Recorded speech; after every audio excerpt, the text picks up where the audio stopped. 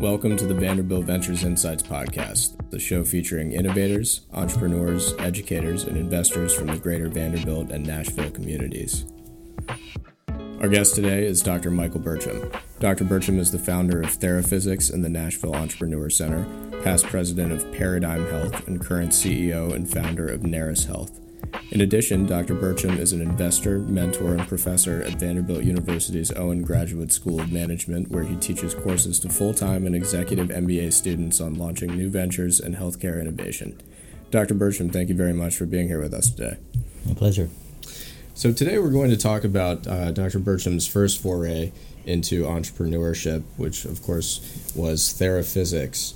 Theraphysics was a specialty rehabilitation company which designed healthcare and workers' compensation solutions for employers, HMOs, insurers, and integrated provider organizations.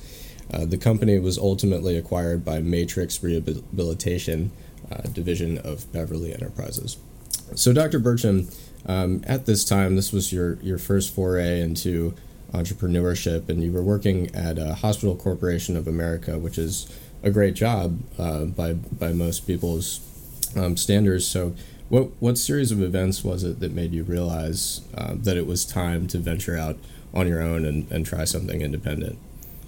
Well, I had been at HCA for about 10 years and worked on a number of innovation projects for the corporation. And I really loved the idea of starting something new. It was probably the most enjoyable part of my job. I had done an undergraduate degree in physical therapy. My job at the time at HCA was contracting on behalf of our company with all the various insurers in the market. And as I met with these insurers and asked what sort of problems they were trying to solve, they would bring up rehabilitation and physical therapy as one of the things they were trying to solve. As I studied that more, I began to realize a real opportunity existed in the space to partner with payers. Historically, physical therapists were employees of hospitals or a physician office. So I saw an opportunity to be disruptive with a business model and do something a little different that could solve a problem for the health plans. And so as you were preparing to launch there, could you walk us through a little bit of your thought process in terms of getting off the ground and leading up to launch? Was that a very long period of time, or did you sort of launch into it and learn by doing? I spent about 6 months preparing for a launch. I met with some advisors locally here. I flew to New York several times. I ended up meeting a gentleman there, Walter Channing, who was very interested in the space as well. He had been following the rehab industry for quite some time. After 4 or 5 visits together, he decided he would like to lead the investment for us. He introduced me to the Rockefeller Family Fund called Venrock and another private equity fund in Boston named Highland Capital. And the 3 of those funds agreed to fund our idea. At the time, we were me and a PowerPoint. So I look back on that, and I'm quite amazed that they put so much confidence in a 30-year-old, but I'm really glad they did, and that really got the momentum going. I'd been studying the market and built a business model, but with their commitment to funding it, that became the moment that the idea became something real. And so when you came to that point where you were looking for capital to get off the ground, was that a really intimidating process, having really been the first time you'd gone through with that, and has that changed for you going forward? So I had always been someone's employee up to that point. It's a very sobering moment when people give you their money and you put it in an account, and your job is to multiply it 5 to 7 times what they gave you. Right. It took about a week for all that to sink in, what I had just signed up for. And there were moments of excitement and moments of complete terror those first few months, trying to get that off the ground because, again, it was a PowerPoint and myself. So hiring the team, visiting with health insurers to find our first customer in our first market, knowing I had about 2 to 3 months to get something happening, creates a sense of urgency that's probably unparalleled by anything else in your life. Right. So you mentioned your first customer. Who was your first customer, and can you talk about that process of onboarding them and getting them to trust you and commit to you? Sure. I had met a group of physical therapists in Denver. We wanted to start there because it was a very strong U.S. market for rehabilitation, both because of winter accidents in the snow and on the ski slope, and summer accidents, mountain biking, Olympic training camp nearby, military posts nearby, and a fairly young, affluent population that was well insured. All those were good elements for a good market. The first health insurer we contracted with was Cigna Health Plans. They had an interest in sharing risk with provider organizations, and this was early 90s and not many people were doing risk sharing. Mm-hmm. So our willingness to do that and carve away all of their rehabilitation costs and give them a fixed cost per month was really a key driver in Cigna wanting to do this. They signed a letter of intent with us at the time and gave us about 120 days to get a rehabilitation network in place and get it credentialed and ready for them to use. And the commitment was if we could get it done in that window of time, then it would go live and we would be their sole provider of rehabilitation. Wow. So that was our first customer, our first market, our first business model. It was structured as what is known in healthcare as an IPA, an Independent Practice Association, meaning I didn't own the physical therapy clinics at the time. I simply contracted with them for a fixed rate in order to do the service. So I was think of it as an intermediary between the health plan and the provider, except I was taking risk. Right. And so those geographic considerations that you mentioned, was that something that you had in mind the whole time, or that evolved as you had raised some money and realized I'm on the hook to make this happen sooner than later? Well, I started by just looking at markets where there are a number of outpatient independent physical therapy practices, overlaid that with markets where I knew health plans already from my time at HCA, so I didn't have to do cold calls. I could call on people I already knew. I looked for markets that were had the dynamics, whether it was a good insurer base or employment base or something that would give us a reason to believe we could be successful there, that weren't dominated already by corporations owning physical therapy. So our short list, there were about 8 cities. Denver was our first city. That was followed by Seattle, and then we went to Dallas, Fort Worth, starting in Arlington at the airport and spreading in both directions toward Dallas and Fort Worth. And then our final market before the company was sold was Pittsburgh. So it's a lot of geographic diversity there, and I can imagine that would be difficult to manage as it continued to grow. The difficulty was my travel. In each market, we set it up as a business unit. So the corporate office provided the back office support here, but each of these markets had a local president who would oversee the activity in that market. They were all structured as individual limited liability corporations, just to keep risk local. So I really had a very core group of operators who ran the day-to-day of their market, and my job was to provide them strategy and capital and human labor, marketing and support. Right. So talking about those operators, obviously the people that you choose to work with, especially in the nascent stages of a business, are really important. How did you approach selecting the people that you trusted to help you get it off the ground, expand? It was a process of meeting various practitioners who had grown therapy practices of more than 2 or 3 locations. I could tell they were already entrepreneurial. They enjoyed the business side of rehabilitation more than the clinical side. And I looked for individuals who I believe were philosophically aligned with where I thought the market was going to move, and believed they could lead not only because of their knowledge, but their sort of emotional intelligence of the market and the practitioners. Mm-hmm. You want somebody leading a market that immediately provides a sense of trust to the people you're going to be working with in the market. And I got very lucky. I found a group of leaders who had already that reputation.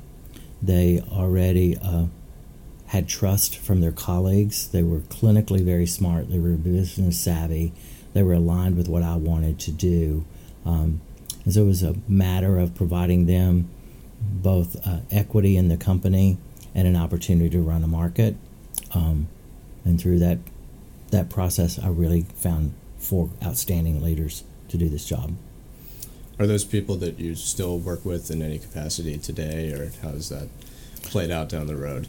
So I don't work with them in a capacity anymore. Most of them have stayed in the rehabilitation industry, and I have not. I've stayed in healthcare, but not specific rehabilitation. I'm on the board of another physical therapy company, but I'm not the operator. But I've remained friends with all of them, and we still keep in touch and check in with each other 4 or 5 times a year to see how everybody's doing. And I think when you spend 5 to 7 years together building a company and you survive that and all the scar tissue it brings, you either really hate each other or really care for one another. We got really lucky and we all really cared for each other, and that's transcended time, because if you think about it, this was over 20 years ago, 25 years ago. Wow. So to have a friendship that was purely a business relationship for 5 or 6 years that has transcended that much time, it's a deeply meaningful and personal relationship. Absolutely. So are there any moments in particular where you really had a breakthrough or made a big decision that you were maybe not entirely certain about at the time, but ended up being a really a changing moment for you as you were expanding and sort of trying to find consistency and success? Oh, yes. The business started with me and our company being an intermediary. What we realized a year into this is that we would never grow revenue fast enough or never affect change in a clinic fast enough to keep up with the progressive nature of what we were trying to do in the industry. So we made a big decision, and that decision was funded by GE Capital, and we decided that we would approach our 20 best performing practices in Denver. We were contracted with about 100 and offer to buy 51% of their business. They keep 49, so we'd be partners, but we would own the majority so we could roll it up financially. And we would fill their stores first with patients before we did everyone else, and in turn they would commit to be more progressive in the way they thought about treatment and scheduling and office hours and being open in evenings and weekends and all the things that a healthcare consumer was going to demand that traditional practices would not do. It was a sentinel moment because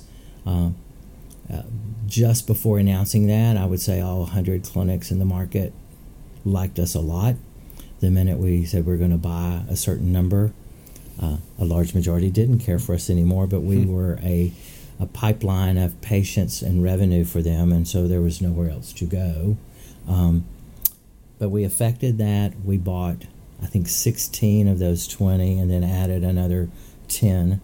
We ended up doing the same thing in Dallas-Fort Worth and the same thing in Pittsburgh, and it allowed us to 8-9x our revenue and grow our margins from single digits to over 30% cash flow margins. So it went from an acute company to a real business with that one decision. Wow.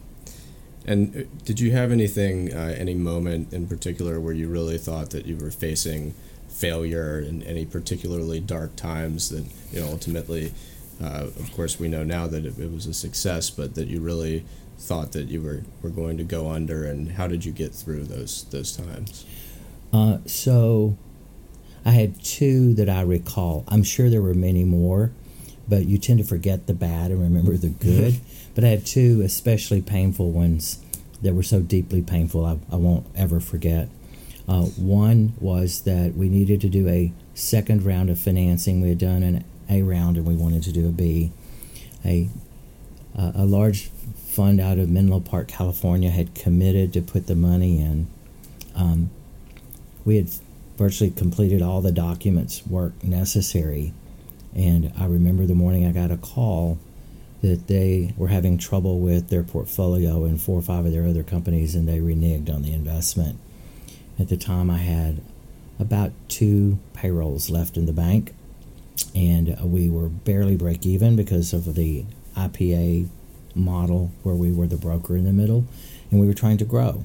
And so it's one of those hard moments where you stare at the ceiling at night and try to find how many clever ways can I go raise some money really fast. Raising money isn't the hard part if you have a good, legitimate business. Raising it fast is the hard part. But we successfully pulled that off, and it was a very painful journey. It cost us some equity to do that I wish we hadn't had to forfeit, but the alternative was to not have a business, and so we did it, and in the long run it worked out fine. But that was one especially painful moment. I'd say the second one of those is when GE came in to make the investment so we could buy practices.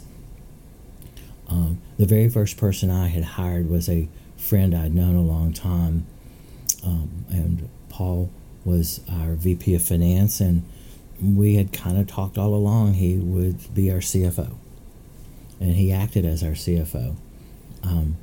When GE finished their due diligence, they were ready to make a significant investment in the company. They were going to put in $10 to $15 million in the business, but their only requirement was that I hire a real CFO. So I had to tell my friend who had helped me build the business for the last 5 years he would not be keeping the job he had. He would certainly stay employed in his pay, but he'd have a new boss. Because as I thought about it, if I turned down money from an organization like GE over a staff issue, I would never raise any more money.